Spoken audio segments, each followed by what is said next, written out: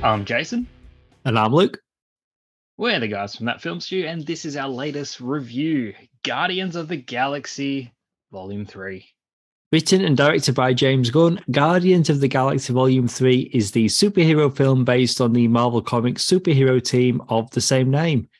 It is the final installment in the Guardians of the Galaxy film trilogy, the sequel to Volume 1 from 2014, Volume 2 from 2017, and the 32nd film in the Marvel Cinematic Universe.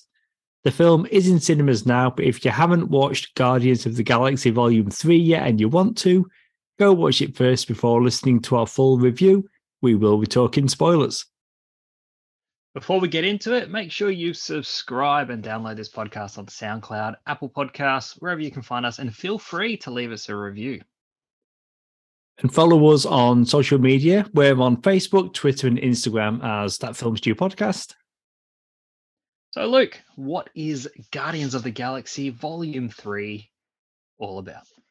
Still reeling from the loss of Gamora, Peter Quill, played by Chris Pratt, must rally his team to defend the universe and protect Rocket, voiced by Bradley Cooper, from the High Evolutionary, played by Chukwudi Iwuji. All right, so we've been on a bit of a journey with the Guardians, all starting, as you said, back in 2014 with a relatively new, Marvel property, characters, IP, all that kind of stuff. A bit of a gamble in terms of this is a bit of an odd choice, following Iron Man, Hulk, Captain America, Thor, the big hitters.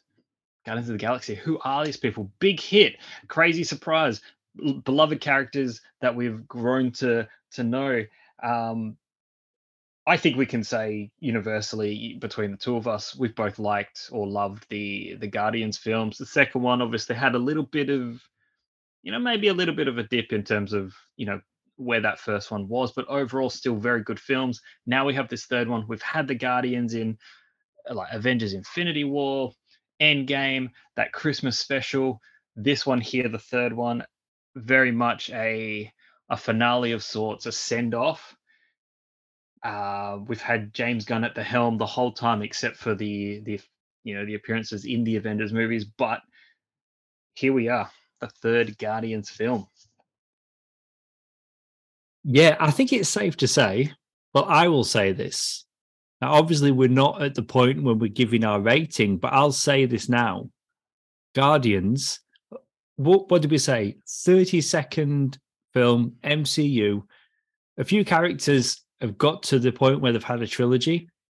Guardians do have the best trilogy. You mentioned that little dip that Volume 2 has. I think I had a better time with that film more than you did, but even with a dip, it's a solid trilogy. And you've got the Christmas special as well. And having James Gunn as the writer and director of all the Guardians films and the special, it really does show, doesn't it? Because like tonally, he's doing here what he's done across all three films. Like it gets very silly. There's lots of laughs. There's great action. There's genuine heart. Like he's always had that in his films. And it fits together as such a solid trilogy. Because if you look at a character like Thor, who is now on his fourth film, Thor 1, Thor 4, wow. The journey that character's been on. Even the most consistent of tones, like I'd probably say like the Spider-Man films, pretty consistent in tone. Number 3, obviously huge movie, but had some thoughts.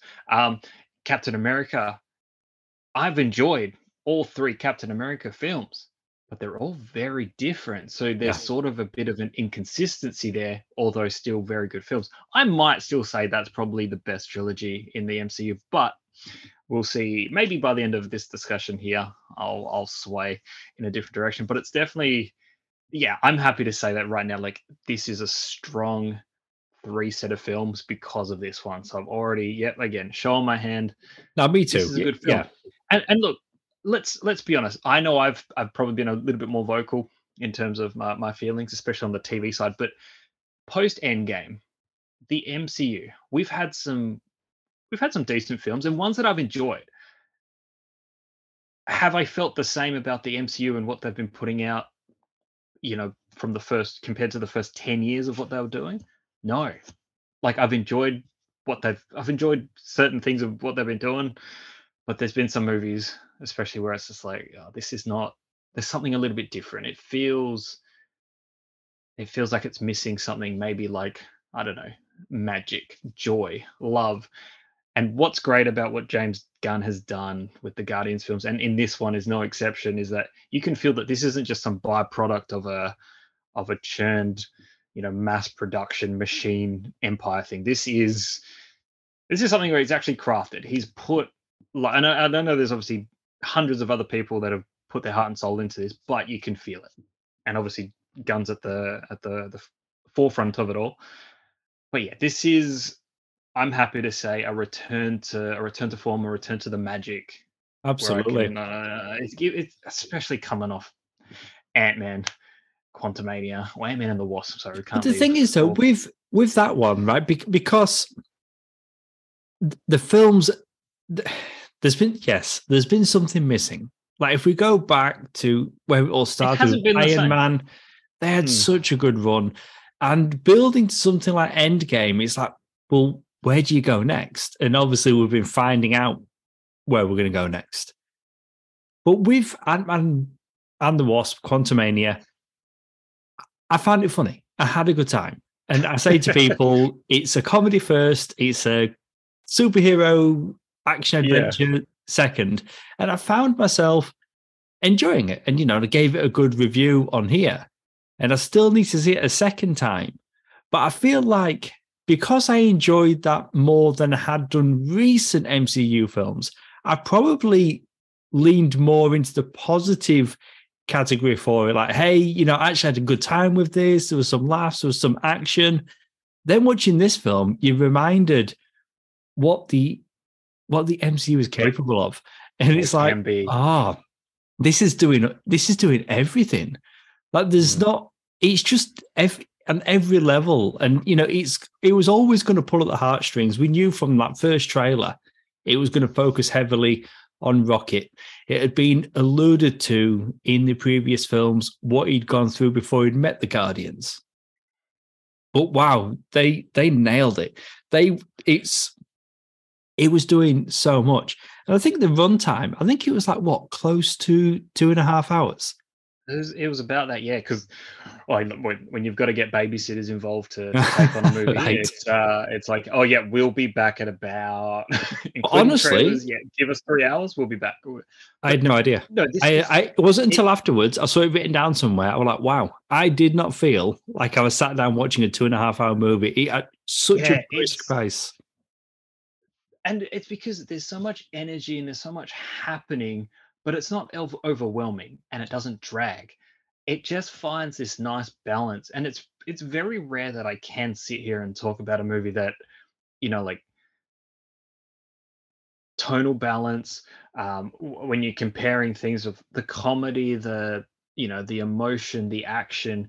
Action sequences aren't mind numbing or dragging. There's not like, okay, this is, the comedy's working, and I think this is probably, like, compare it to I compare it mostly to that first Guardians film, where I feel like they really nailed the balance of the comedy. It wasn't just like quippy, everyone had quips. It was reserved, and then there was the more serious stuff. In that second film, it was sort of like everybody gets to have a crack at jokes, especially like how they were handling, Drax as a character. It was like, oh, he's just a jukebox of one-liners. That's his thing now. Here, I think they did sort of back to reverting back to form of just finding that balance. And it's like the Yeah. comedy worked because it was reserved, it was in small doses. And I feel like it's almost like an orchestra of, like, hey, here's the comedic beats, and they let it play for long enough to then be like, here's some emotional stuff. They're pushing that a certain way. Things work. I'm not saying this is a Yeah. perfect movie, but it No, just no, it but just just felt good. yeah, It but felt right watching it. what you were just saying there, using Drax as an example because he is a very good example of what they're doing with these films and with these characters. So you're right, Drax, just like in those previous films, played for laughs. We get a lot of humor out of Drax, a lot of sadness in that second movie when he was bonding with Mantis and he was talking about his family and the loss of his daughter. And then this movie, you've got all the jokes again. He's got that snack. Mantis wants some, but he refuses, and that's because in the Christmas special, she ate his stash. So he purposely, and this is the thing, like anyone out there who thinks that Christmas special doesn't count and you don't need to watch it, absolutely go and watch that special. But with what they're doing with Drax here, so you've got all those comedic beats, but then the final note on his character is that Drax, you were never a destroyer. You're a father or you're a dad. Oh my God. They bring it back. Yeah, and they do. And it's just like, it's not clunky. Like, do you know, it just, it flows. Like the writing, and again, the comedy beats, the action beats.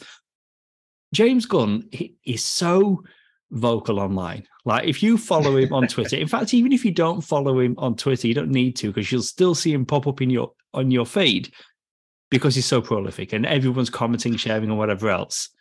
But people go on the attack saying things like, your films are just one thing. They're not very good. They're just this one thing. And it's like, you clearly haven't been paying attention because James Gunn never does just one thing. His Guardians films outside of the MCU, like he's always doing more than one thing, but he gets criticized for just being that one thing. And look, I mean, you got to give him credit. Like these are movies that he's having to juggle multiple characters doing different things and exploring different, there's certain different relationships, storylines. I just feel like they all had a nice, again, balance is that word. Even characters like, and we'll get to me, Kraglin and Cosmo, like it wasn't just played for laughs, here's a throwaway little like scenes with them. It was like a nice little sub story there that sort of had a purpose. Like the characters weren't just there doing something. There was like, oh, okay, there's something here. It's there's just all these things happening, and at the same time, the feat of kind of almost bringing a conclusion to everyone's sort of story arcs. I mean, not 100%, but a natural sort of fitting of okay, cool. By the time we get to the end of it, it's like, all right, these characters are going in different directions. This is being set up here. This character's going over there. That character's realize something in themselves, and then you're left with the feeling of like, hell, I'm gonna miss these guys because it's been a nice little journey, and I think that's the best feeling to take away from it. It's just like to genuinely feel like, oh, like bittersweet, like wow, what an ending, but also, yeah, I'm gonna miss them. Like, and I know we'll see them again in various different ways, but it's just like, yeah, as it is, it was a good little combo. Yeah, definitely. But watching it, knowing that I mean, we all know James Gunn, Warner Brothers, DC, all of that. He came back, finished his Guardians trilogy for Marvel. But we knew this was going to be the final film. I mean, you hear it often, like this is going to be the final film, and then it isn't. You definitely felt going into this that it really was going to be the final film, at least this version of the characters. Because again, like James Gunn, he's not just the writer, he's the director. He's doing all these things. So he's such an integral part of these Guardians films that you knew that we were going to get some real closure. Yeah. I've got to be honest, I felt a bit anxious as I was watching it because you're right. We've come to know and love these characters. And, we're comic guys. I didn't know too much about Guardians of the Galaxy until these films. I've read some comics since, but my main knowledge still comes from these films. So I had a feeling that they were going to go out with a bang and we were going to see characters die. And I really didn't want to see them die. Because on one hand, it's like, but you want stakes. You want drama. On the other hand, no, I'm okay. Just give me some fun action, some funny quips, and have the Guardians live. When was the last time you watched an MCU film in particular, and then and actually had the real feeling of wow, there's a threat here. Characters could die. No, I Like mean, look at it's been a while. Doctor I mean, Strange in the they didn't do Multiverse of anything Madness. in this No, one. but Doctor Strange So- really enjoyed it. But then there was a consequence at the end of that film where Strange was horrified to have that third eye. Post credit scene, he's got the third eye, jumping into action to save the day. Oh, okay. So that drama didn't last long. Didn't really last. But this one though, yeah, no, the characters survive, and I'm I mean, so they do. glad. I'm so glad that they do.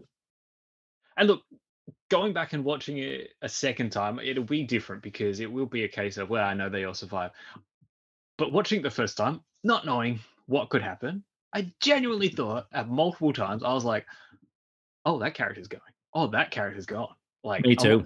when Drax got shot, like on that, I was like, he's But that could oh have my been god, the end, and they it made killed it him. more. They It killed him. made it more exciting. I mean, you know, Dave Bautista. He said on many occasions, like he's got to the point in his career now, and a point in his life where he doesn't necessarily want to be taking his top off for a role. Like, you know, it's Mm, getting harder and harder for him to keep in that shape.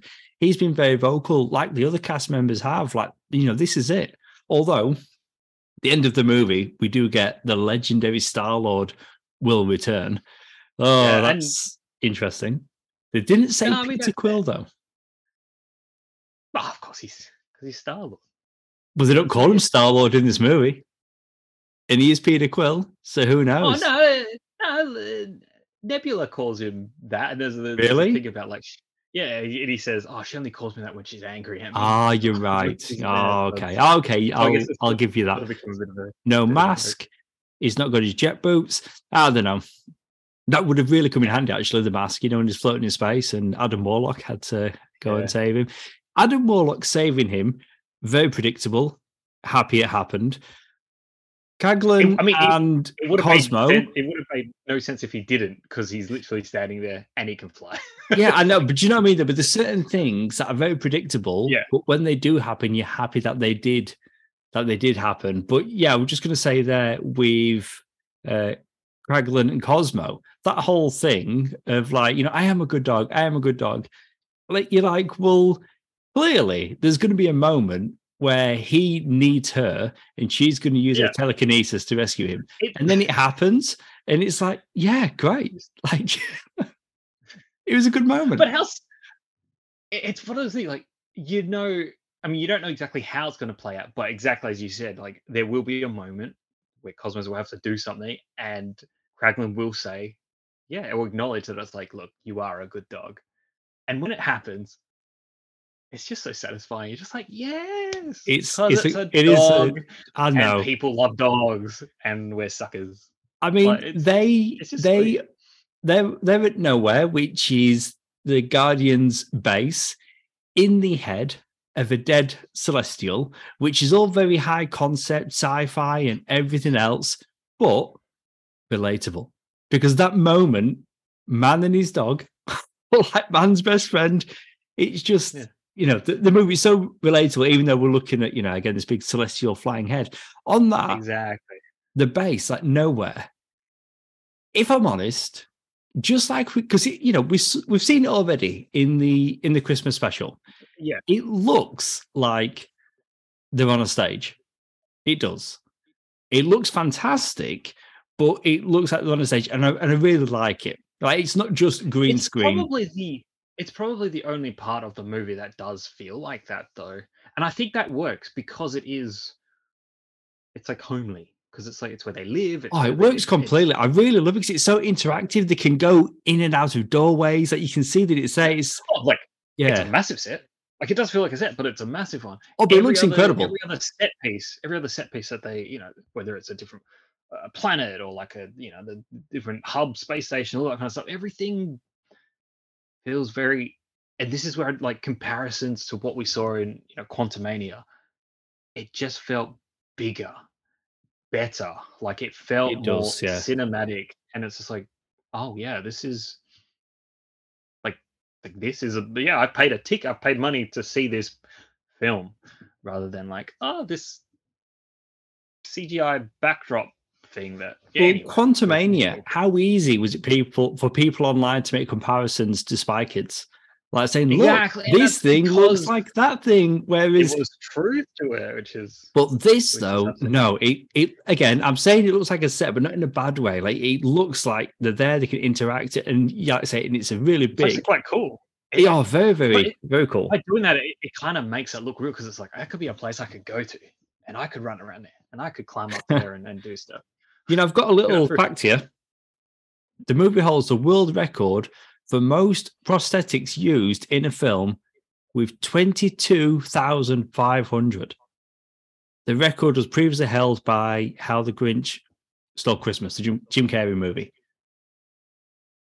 I mean, the wow. Oh, lengths because have gone every to, Who had a yeah. funny nose. Whereas on this, like if you're seeing aliens, whether it's New Earth or what do you call it, Counter Earth, or it's nowhere, like prosthetics. And No, we that's a good point. talked negatively about previous Marvel films, the overuse of CG, whether it be, I mean, Thor's helmet in Love and Thunder is still a shocker. I hate seeing that. Sometimes practical just serves a better purpose. And look, like when we get to counter Earth, you've got like the animal humanoid type creatures. Look, do they look like people in suits? Yeah, look a little bit, but whatever. Like, it works, and it kind of fits into the. And this is not a bad thing. The goofy tone of these films. It's just like we're dealing with a bonkers kind of just thing, just circumstance, all It of that. also makes But you it's think of Star kitty. Wars. It's what we got Star Wars 70s, 80s, Ewoks in Jedi. It's There's nothing wrong with a people in puppet, there is no, and it's nothing, people in or a person in a costumes suit. and Yeah, puppets, and it does work. I'd rather that than a CG character all the way. yeah. Just to change gears a little bit here. So you mentioned the Christmas special, and hey, look, that might not be something that everyone's watched and checked out. And obviously, there's a key piece of you know development information that's dropped there, and that's the fact that Peter and Mantis are technically siblings because they're both offspring of ego. Um, what I liked in this movie is that they addressed it. They did mention it a few times, but it didn't play a part in this film that if you hadn't seen that movie, it would have been like, oh, why are these characters acting like this now? Or why is this going on? So it still played as if you didn't need that thing. It So the throwaway does, line yeah. obviously would make you go, what?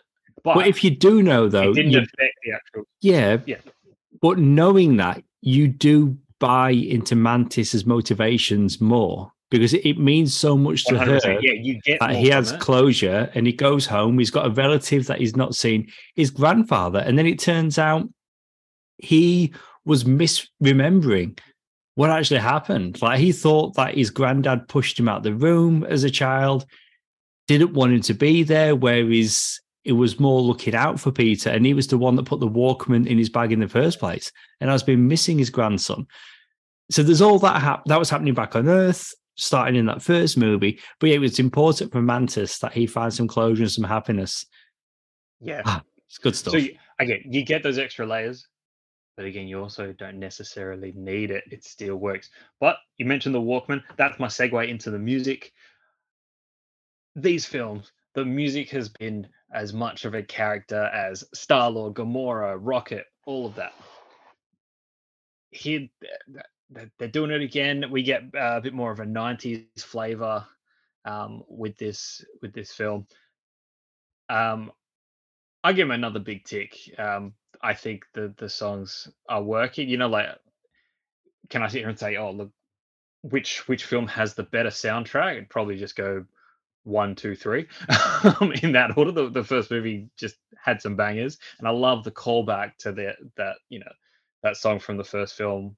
You know, as we go into the credits, but yeah, the music in this thing, just like lots of key little thing, lots of memories of when I think back to this movie that I watched like a week ago. it's those musical moments that are triggering first before I think of all the other stuff because it's just that powerful. The music choices are perfect. You know, across all three films, really like them. But it's very different, isn't it, to the other MCU films, and that's okay to have a point of difference. But Mhm. because like a lot of them, they're so well known, like the songs, and they do momentarily pull me out of it a little bit because I'm like, oh, and I start listening to the song. And I'm not like I'm still watching the movie, Right. Yeah. but Yeah. Yeah. it's yeah. Whereas I don't know, like, all the other things in the movie, like I'm fully invested on watching, but the songs occasionally will just break my attention a little bit. That might just be me, but just because, oh, cool, I like this song, and then I'm listening to the Well, song, and usually, oh, there's a movie still going on.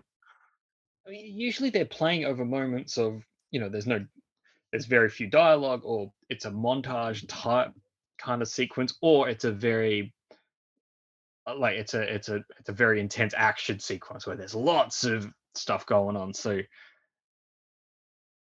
yeah, I don't know. It always works for me, but I completely understand where you come from with that. But I just wanted to say big tick for me. So as much as this movie is obviously very fun, and the emotional bits, we're in there and we're just like, yeah, this is cool, cool, cool. We're saying goodbye to these friends that we've made.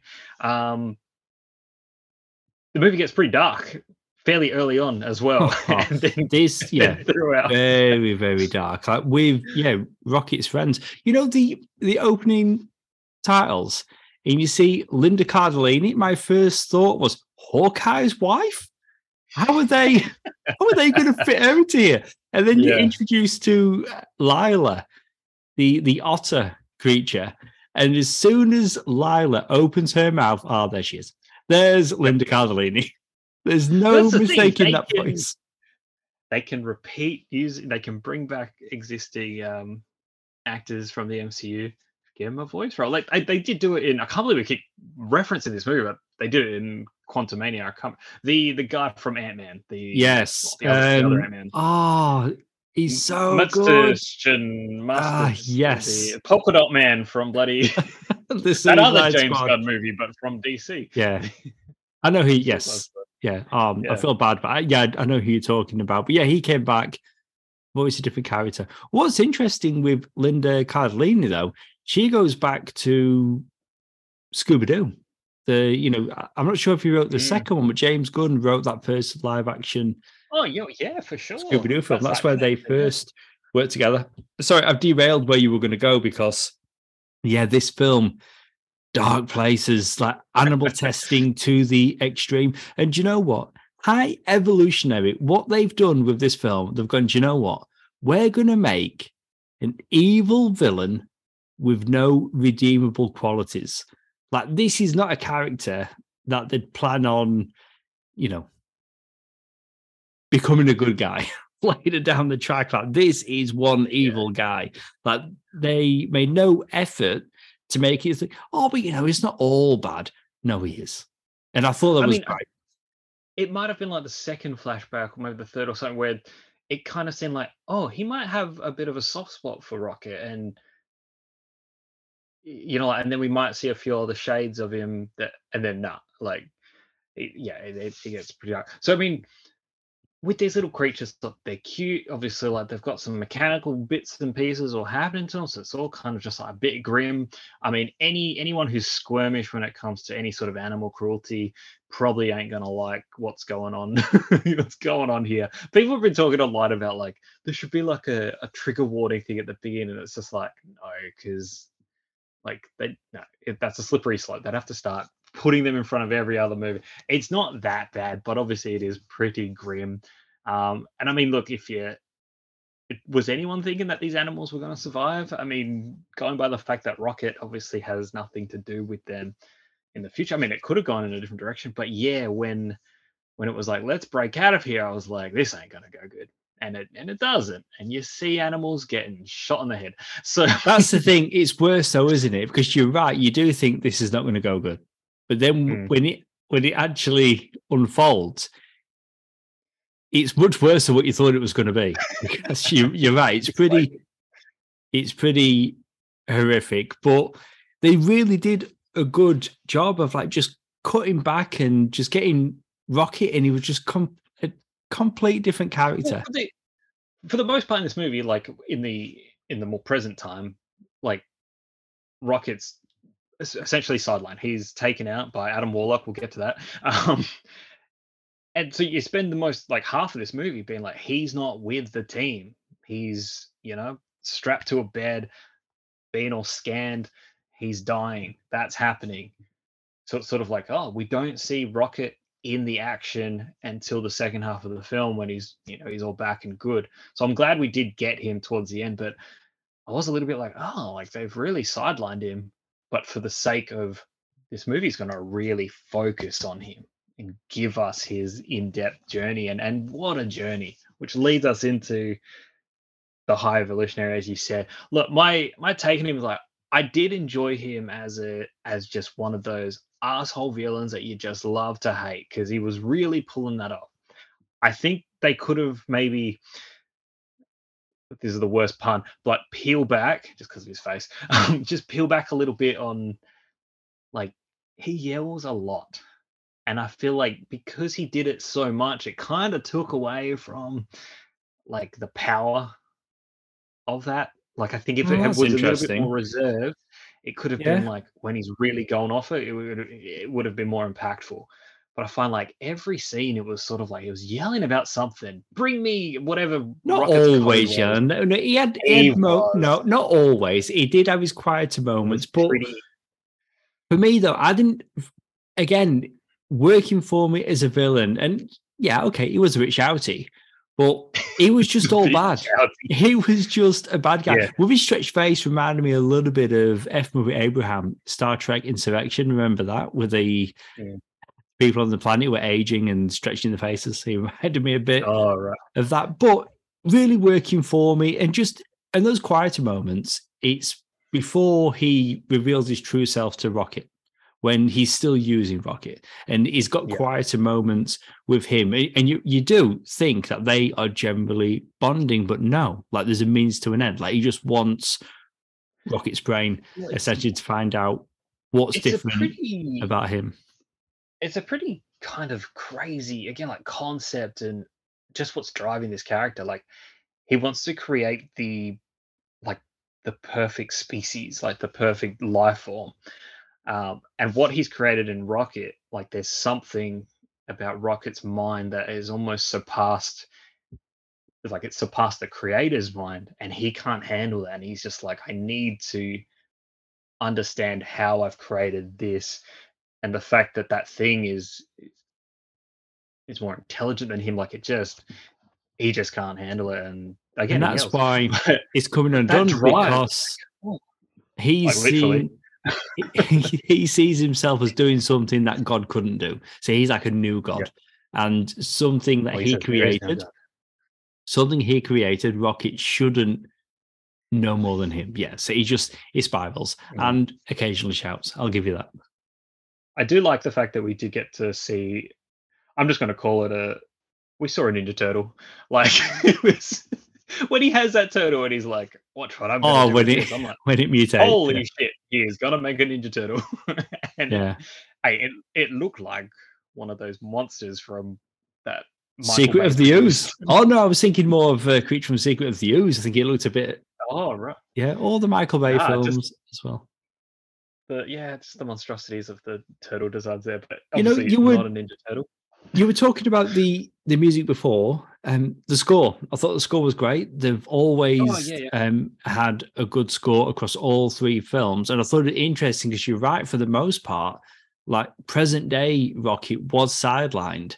They really held off giving us the Guardians theme, and they didn't give it too much really. But when they did, it's when Rocket was back. He was wearing the Guardian outfit the first time they've worn that in these films Yeah. or in this film. And when he was firing on the enemy, Rocket got the theme. I did like that. Yeah, that's cool. It That was a good use sequence of the where score. that sequence where they're breaking in and it's like it's all one shot without it cutting for what felt like half an hour, but it was like 5 minutes. It might not have been that long. Fantastic scene. Like I loved that moment. It's just like that pure like Guardians action, taking people out, A lot of and fun. What about yeah, the just plan? visually amazing. Peter kept referring to the plan as the face-off plan, and they literally end the action sequence or the third act with the High Evolutionary having his face off. I thought it was great. It's a good I mean, I payoff. feel like I was expecting an actual verbal joke about that fact, but it was more a visual thing. So for us to come together with come to that conclusion rather than it being spelled out. So I appreciated that. It's good. All right. So what are the main like one of the main big chunks of the movie is when we get to Counter Earth, we've got, as you mentioned, like those animal humanoid kind of creatures. It's a duplicate recreation of Earth. The High Evolutionary has a Statue of Liberty type thing going on for him with a chimpanzee on his on his shoulder. Everything looks very, you've seen it from the trailers. Like everything looks. They've got cars, they've got houses, streets, very much Earth. Having watched this now, look, I don't have that deep lore comic knowledge that someone like yourself have.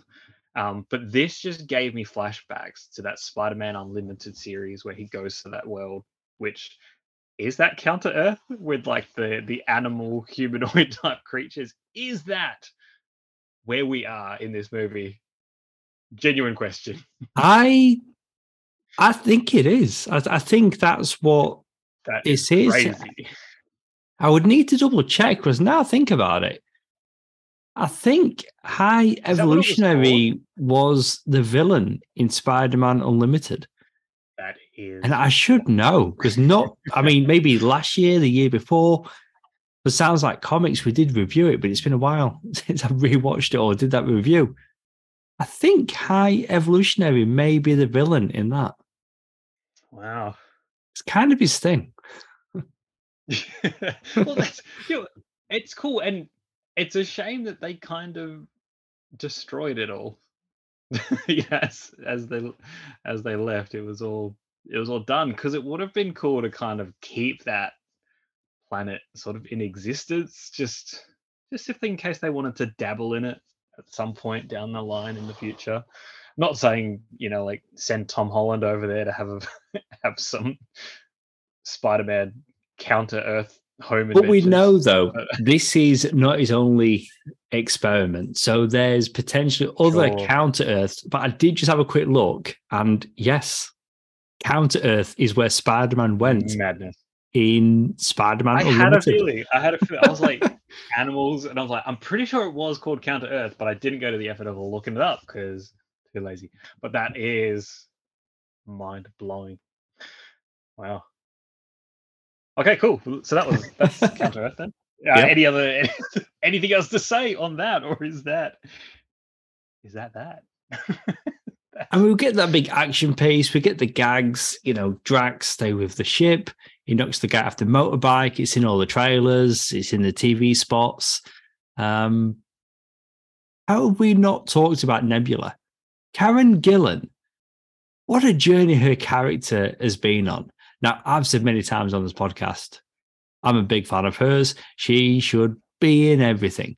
She's in this. I'm grateful for it.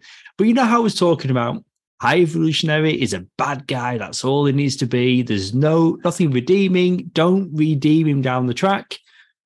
They redeemed her, and I'm happy about that. I mean, where she was when the character was first introduced to being a guardian of the galaxy and just having such a good relationship with good as in interesting. Like obviously she gets along with some better than others, but she generally, like, especially when it comes to Rocket, they've got a friendship.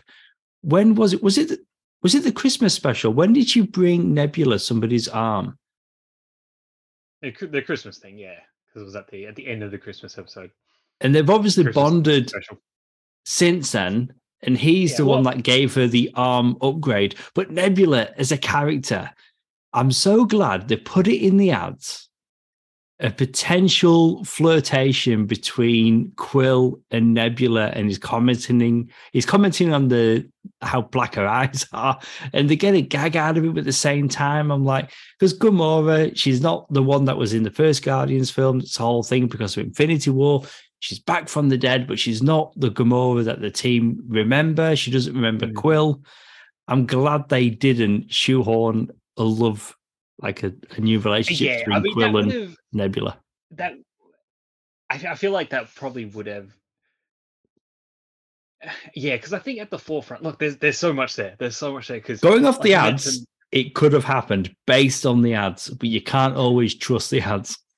I'll get into my thoughts there. All right, so with Nebula, yeah, you're like, what a journey we've been on.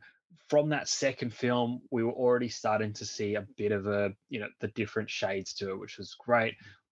And then if you think about her time, following Infinity War, her time then 5 years on Earth, like have to acknowledge that happened very close to Rocket. The time she spent with, oh, was it? Yeah, the time she spent with Tony Stark and all that, like in space. What a journey! And then to have her just sort of develop into like this heroic character, yet still have such like sassy attitude, true to her character. I feel like we haven't lost her, but there's something different there. And then the whole dynamic with her and her sister, the Gamora that we know, dead, gone. This is a Gamora that's out of time, one from the past, now here, very confusing. Doesn't have those memories of anything that's happened since like prior to that first Guardians film. So there's that whole conflict between her and and Quill, between her and Nebula. It's messed up. And then there's just these nice little moments, like especially when the film opens, where you've got Peter sort of doing. I will bounce around his three different names. Well, like when he's passed out, he's drunk, and I don't know. There was, and I think it was because of the thing from the ad that triggered it. But I'm like, I almost start to get the feeling that she might have some sort of feelings for him, but doesn't know how to process it, doesn't know how to explore that, or isn't willing to go that deep into, you know, becoming someone who she's not, because she's very much like still that very strong, like just intense, scary being that she doesn't want to get into anything like that. And then the movie doesn't obviously delve into that to any sort of level, but I still think there is some sort of, because obviously they're close. And I guess like anytime you have a group of people that work so closely together, spend so much time, I mean, there's always going to be those things where it's like, oh, look, there are feelings that you don't quite understand. It doesn't necessarily have to turn into something, but there's often times where it's like, there's something there. So I reckon there was enough hinting, and I like that. And I like that they then didn't explore it. And then even on top of that, even with the Peter and Gamora relationship, like what they're doing here is, they've got Peter sort of trying to convince her essentially that it's like, I'm great, like come, we had a great thing, it was wonderful. And it's like, no, I'm not your Gamora, that whole dynamic. And then, a traditional movie you would expect, we talked about like very predictable stuff, what's going to happen. You'd think by the end of this movie, they're making out and she's seeing the light and she's like, no, I'm willing to, be all that kind of doesn't happen. Nice touching moment at the very end where she's just like, I bet we were fun, or we must have been fun, or something like that. And it's like, we were. Or again, whatever he says. That was the right, like, that was the right choice. Yeah. But then they part ways. How I feel about her sort of kind of like, oh, the Ravagers are my family. And then, there's a bit of a moment at the end where it's like, oh, look, they're really happy and it's nice, but it's like, we didn't really see any of that to sort of earn that. But sure, like it's how the movie ended. It works. I just like the fact that they didn't bring them back together, and then it allowed me too. Peter to obviously go on his own journey. And gave him more reason to go back to Earth, because if Gamora was back in his life, he wouldn't have gone back to find his grandfather. He just stayed with the Guardians, and a few of them were going to go their separate ways. With Gamora and Nebula, because it's like, Gamora has reverted back to how she used to be, the whole, anyway, that whole thing. But Nebula, again, like she's grown so much. But I really like that moment where all was said and done and they were leaving each other and they just nodded and grunted at each other in passing. I thought that was excellent. I thought that was, it just sums up. yeah, It was up there. That was really good. In the beginning, where you probably know this already, when Nebula is carrying Peter and he's wasted, like he's been he's drunk and she's carrying. Are you gonna say that it's a dummy? It's a Chris Pratt dummy that James Gunn apparently kept in his office. Like, so people would go into his office and they'd put him in different poses. I've seen some behind the scenes things of them sort of like interacting with it and just checking it out, and obviously like there's Chris Pratt standing there being like, this is horrifying, like this is surreal, don't know how to process it. There's even a bit where it's like you can see like they've got a mechanism thing to make it breathe, and it's just I love it like so much, because could that not have just been Chris Pratt maybe suspended on some wires, CG them out, and just have it look as though just have it so Nebula's carrying him? No, they're not going to do it that way. But again, just going back to the amount of prosthetics used in this, like building the sets and not just relying too heavily on CG backgrounds. Yeah, I love. It's like, no, we can do it this way. Oh, just on that, like, the trailer, like there's one snippet that's it's obviously got that shot of them walking, and I guess the giveaway is that you've got Rocket sipping on a drink, but it's got them walking, and there's the lifeless, Peter Quill in Nebula's arms. Is that implying that it's like, oh man, he must have a bit of a bad outcome or a dramatic thing? And it's the opening scene, he's just wasted. He's just drunk. He's just drunk. Like, oh, okay. And again, the giveaway is Rocket bloody drinking his drink, because obviously he would have been a little bit more distressed. Do you know what? Actually, on that, let's bloody give him his full name, because this film finally allows him to be Rocket Raccoon. The whole thing, all these appearances in the comics, the full name of the character, Rocket Raccoon, is at a solo comic series. Rocket Raccoon. That's just the name of the comic, the character. But he's always like pushed. I'm not a raccoon. Like, what are you talking about? That's not what I am. And it turns out he is. And we've had that joke with Thor, calling him different, like rabbit, and just calling him different animals. It happens again in this, but for him to finally say, "I'm Rocket Raccoon," I was like, yes, yeah, finally. And at the moment of like, good. I'm gonna shoot the shit out of the High Evolutionary. Like, I'm gonna get that done. Just going back to like Nebula and Peter, and I won't dwell on this for too long, but the F-bomb. This movie, like, could it be the first? I don't think it's the first MCU, because we've got. I'm pretty sure it is. No, I'm pretty sure it's the. At least in the movies, it is, right? Oh, they want to do it on TV. No, I'm gonna go as far as saying that it is. It's the first proper F-bomb, whereas there's no cut scene, there's no sound effects to muffle it. This is the first. The credits don't just start playing. It's the first true F-bomb. 32 films. We made it. Do you know what? I feel like this was not a moment where it's like, oh, they just forced that, or it didn't feel natural or something. In the moment, the interaction between Chris Pratt, Karen Gillan, Nebula trying to open the door to this, how cars used to be, where it's like, you've got to press the button and pull the, like, it's a overly complex thing for no bloody reason. And I don't know. It's just, what does he say? It's just like, just open the effing door. With the, it works. Yes. Yeah. It doesn't. It does. I mean, we review the DC animated movies, and they really want to do whatever it takes to get that M rating or PG-13 in the US, and they'll drop a swear word just to get it.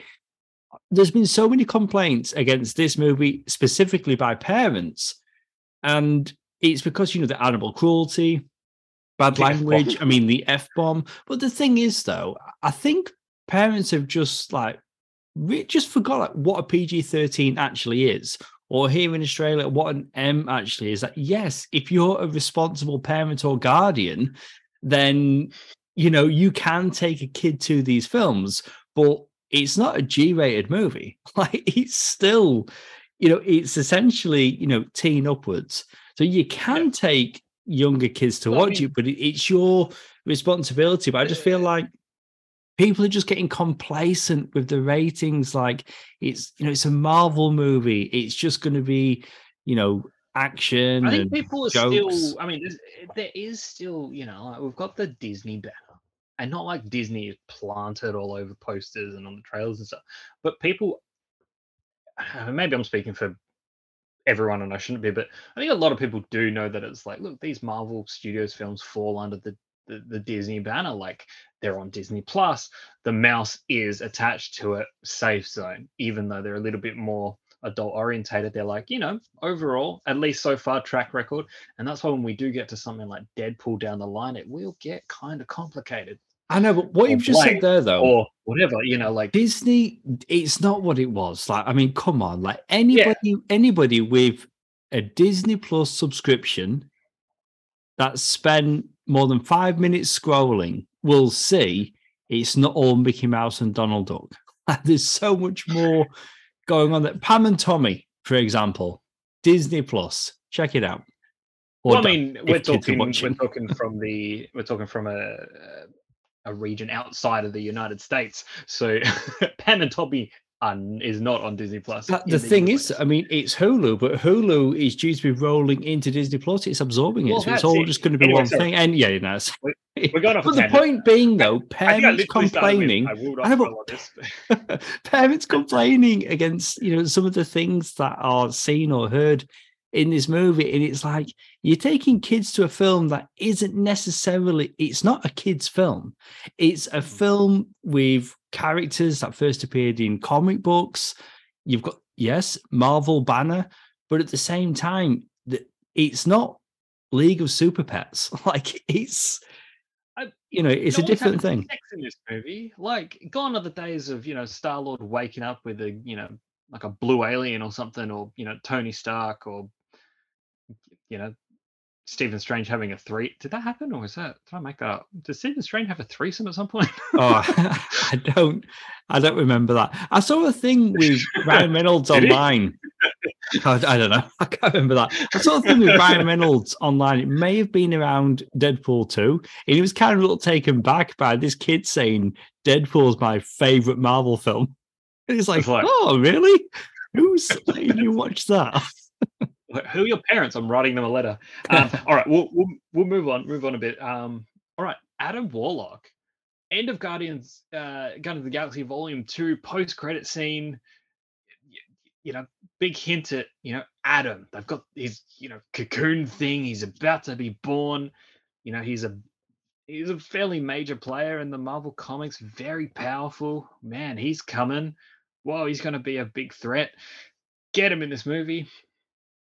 He's a baby. He's literally a Because baby. because he wasn't ready. If you go back to the first Guardians film, because if you look at early Marvel films, they show things too early and then they just ignore it. Like if you watch, I think it was the Yeah, first Thor film, you see the Infinity Gauntlet. Anyway, he's on Asgard, and then they just Rogue One. pretended that never happened. There, when No, you I had see, a fake version. It's oh, fine. that's right. Yeah, okay. Well, what about this then? In the first Guardians film, and you've got the Collector, you see Adam Warlock's cocoon there because that was supposed to be Right. like setting him up, alluding to that Yeah, character, and then they redid the tease for his origin or that he was coming in the second film because he was going to be in Volume 2, but Gunn just thought already too many characters, so they saved him. But yeah, but the reason why he's acting young is because he wasn't ready. They activated him yeah. too early. Like when Will Poulter was announced as his character, and it was sort of like, oh, what a very odd choice, going by the types of roles that he's done, the sort of personality that he generally projects anyway. But then we started seeing photos of him like real buff, and you're just like, wow, he looks so different. It's gonna be, oh, maybe he can pull off this like really powerful thing. When watching this movie, I'm like, no, this is Will Poulter that we're very familiar with. Yeah, This yeah. he's played, like, I mean, at first very intense, very, he basically takes out Rocket. Like that whole first sequence, I'm like, oh shit, this guy's pretty formidable. Like he is like kicking some ass here. When we then see him for the remainder of the film, it's very much like, oh, he's a bit of a goofball. He's not Yeah. quite there. He's still learning. It's all good. Um, and that really fit with, again, what we've sort of expected from Will. But again, not in a bad way, but it's just like, oh, okay, now I see why Will Poulter was the right choice, because it's Works very really much well. But you're his right wheelhouse. though. He has got in shape. He is in shape in this film, but I mean, he's it buff, yeah, does. He's painted gold, but he does have the look. Like he looks great, in the costume and as the character. And yeah, it's really not what I thought he he was going to be, but a good addition because we do get in that post credit scene. I don't know if we're quite there yet, but you see him suited up with the new Guardians, which I thought was, pretty cool. So, I mean, this could be the end of Guardians. We could see characters appear separately in different films, whether it's the legendary Star Lord. But it yeah, was good that they kind of showed us that if there is a future for these characters, this is what it could look like. yeah. And I meant, it reminds me of like the end of, what was it, Age of Ultron, where it's like, this is your new Avengers team, and then it's like, cool, and then we never kind of saw that version of the I Avengers know, team. but It was like, I was never really that excited about that no lineup, one if I'm was honest. Do you know what I mean? It was like, whereas the characters that we get to see here, like, I what an mean, interesting mix. I mean, there's that girl that from the, like the new life form people, like just that yes, one girl out of all of them. just one of what was it, the bleep? What is it they kept, or beep? What I did they don't know keep what they saying? call it. Bleep bleep? Was that what they were saying? But anyway, in the mid-credit scene, the new Guardians consist of Rocket, a fully grown Groot, Cosmo, Kraglin, Adam, uh, Fila, maybe she's the young girl, and That must be that Blurp. girl, yeah. And Oh, they're what? shown undergoing a new mission on Krylor. That was pretty cool. We've not really talked about Groot early in the film, and Oh he God, was Groot. like Oh my he God. was taken down by Adam Warlock, and at the Oh, that time was I'm horrific. like, and he ends up being just like a head, and his head like crawls away, and I'm like, what is Oh going my on here? God. You I know, saw somebody make a comment online, like saying that is it just me, or over time is Groot looking more and more like Vin Diesel? And I'm like, maybe I can kind of see I'm it. just gonna sideline that for a sec. You know how Will Poulter, right, especially when he was younger, people would make comparisons to Sid from Toy Story, how like he kind of looked like him, and I Oh think yeah, he even yeah. like dressed as him for Halloween. All right, so Will Poulter playing Adam, who pretty much destroyed Groot in that first opening scene, reduced Groot to just a head with like spider legs. I mean, is that not that doll head spider thing Yes, from Toy Story? absolutely. Everything comes full circle. Yeah, That horrific. That, I mean, we're talking animals getting shot and stuff. Like, no, Groot's head with the that was weird. I didn't like that. yeah, but it But grew about it. But yeah, but in that in the mid credit scene, yeah, he's much bigger than how we'd seen him yeah. in the majority of the film. Oh, I Did, mean, did you pick up on they had this, a right? Because I kind of, I don't know if I did, if I'm honest, but then I read what James Gunn had said about the moment, and then it all clicked and it made it better for me. So, throughout the whole thing, like, I am Groot. That's his thing. And right. Gamora's Oh, like, yes, yes, yes, you yes, yes. can't actually understand him, can you? Well, at the end, and he says, what does he say? Something like, I love you guys, I or love you guys. I Yeah. love you guys. Well, this is what Gunn has had to said about that line. This is not Groot speaking normal words on screen for the first time, but instead the audience finally understanding what Groot is actually Yeah. saying. And I'm like, Yep. I love that. I absolutely love that. And just that alone makes me want to watch it a second time. To experience that again, so it's like just like Gamora did when she heard him for the first time in the film, but as an audience, that's us hearing him. I thought, that is beautiful. No, that's it. Because I mean, when you go back to that first film, when we've got these characters and they're interacting with him, they can't understand him. I think, like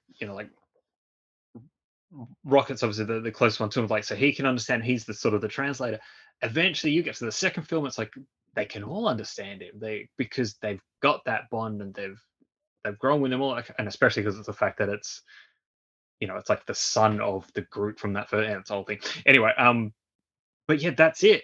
You get that Gamora that has no relationship with him. She doesn't know what he's saying. She just literally thinks that he's saying the same thing. Just as I am Steve Rogers. Steve Rogers, Captain America. He the same thing. Met him for the first time. Only heard I am Groot, and that's what we've been hearing this whole time. We get to the end of this movie,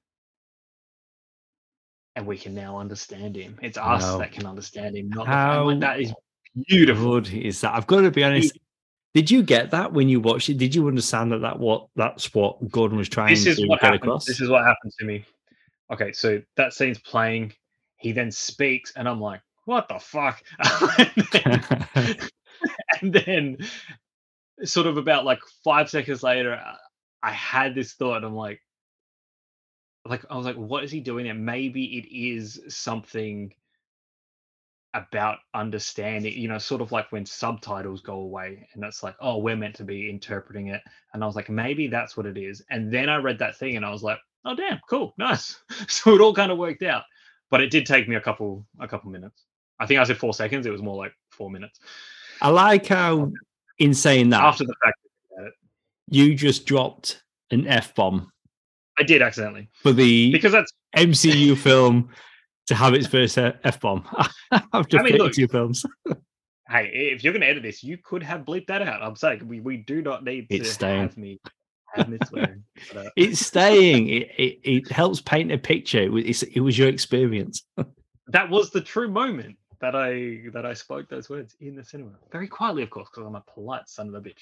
But that was that. But look, the other post credit scene, very quiet, simple moment. Peter Quill on Earth with his grandfather, Yeah. and like you said, those words, "Star Wars will return." So I think if we look at what happens there, I think maybe they're just locking him in, being like, "Oh, look, we've got plans for Chris Pratt. We've got plans for Chris Yeah. Pratt to He's on exist. Earth for a later He can date. interact with whatever version of the Avengers we eventually get, Kang Dynasty, all that kind of stuff. He can interact with all of that without overstuffing it with, "Oh, we've got to bring all the Guardians with us." It can just be Star-Lord doing his thing. Maybe somewhere down the line we see the whatever interpretation of the Guardians we have at some point. I mean, obviously, like, you know, Mantis is doing her thing somewhere, but she's still around. She's still out there in space. So maybe we'll see her interacting with, like, I don't know, Thor again, or some other kind of cosmic thing. If we do get Eternals 2, when they're flying around, maybe we'll have some crossover. Like, so there's space for these characters to pop up, even if we don't get a James Gunn written, directed. Well, we won't. I Guardians of the really Galaxy. believe we won't. But yes, No, these characters 100%. can appear elsewhere. With the post-credit scene, like some are better than others.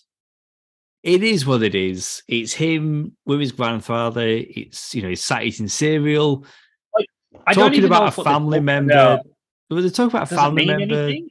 Well, they're just talking about a family member that's lazy and isn't reaching their potential. And anyway, Sure. but in my screening, it was very because again, like some post-credit scenes are better than others.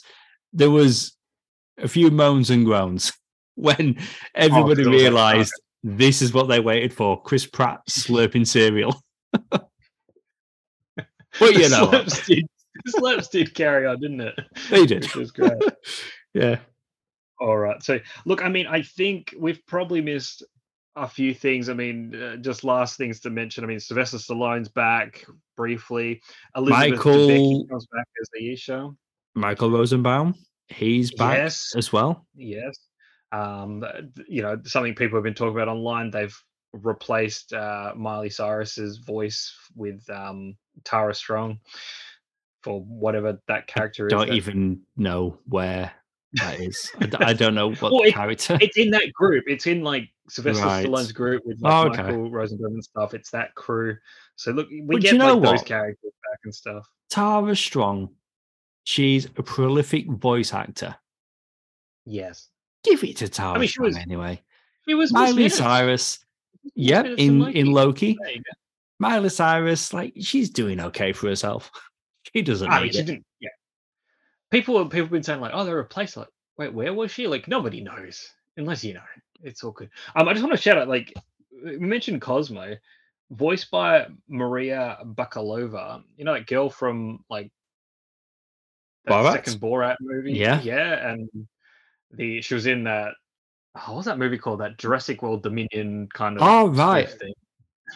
Oh, okay. The Judd Apatow movie. Oh, What was that? yes. What? No, what I really was enjoyed the? it. Hang Everyone on. hated it. The Bubble. The I liked it Bubble. as well. But more recently, she was in Bodies, Bodies, Bodies. That is a good film. I Oh, enjoyed that. She's in that as well. On Cosmo, though, in the comic, Cosmo, male, movie, female, and that is a tribute to Laika, the Russian dog, one of the first animals in space. There you go. oh, nice one. See, I like how we still have trivia, even though we don't actually like I mean, address it and make it the open. thing is that we're getting to the point where we're going to close out the review and we're going to stop the podcast. But in reality, we could just keep going. We could just keep going. There's always more things On we that, can say. let's just say one final thing in summary, and that would be our rating for the movie. So, if you were to give this a number out of 5, what would it be? It is a hard one, to be honest. I don't even think I've given an MCU film a 5 out of 5. I mean, I'm not saying this is that first 5 out of 5, but it is very high. But I mean, you didn't like the fact that High Evolutionary shouted. I didn't really notice that. So that's obviously going to be a ding for you. For me, music taking me out of it, but just because I know and like certain songs, I'm like, oh, cool, this is a good song. But that's, it's not affecting the quality of the movie. It is very good. When we first meet the Otter and Rocket's other friends, there was like a moment where I'm like, oh, this is a lot of talking animals. And this is a series of films that started with a talking raccoon and a walking, talking tree. Oh, But ridiculous. still, it was like, oh, okay, this is, just getting your head around it. And I'm going to come in at a very, very high 4.5 out of 5. I really did have a good time with this. And it absolutely is one of the best MCU films we've had in a very long time. And James Gunn, like, he's done it again. He absolutely has done it again. 3 films, 1 Christmas special. Yeah, 4.5 out of 5. What about yourself? I mean, look, we've obviously just sat here and spoke lengthy for a lengthy amount of time about this movie. And look, yeah, what did I say negative about this movie? Yeah, the evolution, I keep calling it revolutionary, the high evolutionary probably screamed just a little bit too much. I think they could have done a few different things there. Maybe the way they structured, like how the the flashbacks sort of played out, might have, I think, might be my only criticism with like the way the story sort of the story unfolded and how we learned certain things and when something could have been a little bit more impactful. Um, Even though like I'm overall glad that all the characters survived and stuff because I love them all sort of thing. I think maybe we really could have pushed and have been like, let's kill one or two, like actually make some decisions there and have some real like, wow, we're really facing someone, even just to elevate the villain even further to be like, no, this man really means business. And now we've got some real like, now it's personal. I know he took Rocket, but now it's even more personal. So it's something like so just on those things, just and then maybe how certain things ended at the very end, um, I'm not sure if I have a better idea of how things could have gone, but maybe they could have done something different. But again, the movie is what it is. But that doesn't take away anything by the fact that I got to this movie, and again, that feeling of when this wrapped up, I was just like, damn, I'm really gonna miss these guys. I know I'll see them again, but just like there was satisfying conclusion, yet also a bittersweet sort of like, oh, a bit of deflation because it's like I'll miss them. But I'm gonna meet you exactly where you are, 4.5, which is a very high MCU rating, especially in the past 3 years. I would say Yeah. very, very high. So yeah, this was a good one. I feel like we had a good time, didn't we? But that's it for our review of Guardians of the Galaxy Volume 3. If you haven't already, check out our other shows, Rewind and Review. Yes, they're back, which is great, and sounds like comics, churning them out as always. I shouldn't use the word churning. Each of those shows also have their own Facebook pages. If you missed it, be sure to check out our recent reviews of Tetris and Ghosted, and stay tuned for our upcoming review of, I want to say, Air, which is coming soon, or it could be Fast X. One of those two will be our next one. Cool. We'll do some planning. You've been listening to Jason. Well, we're reviewing both. I just don't know the release order. Anyway, and you've been listening to Luke. We're the guys from That Film Stew. We'll be more organized next time, we promise. See you soon.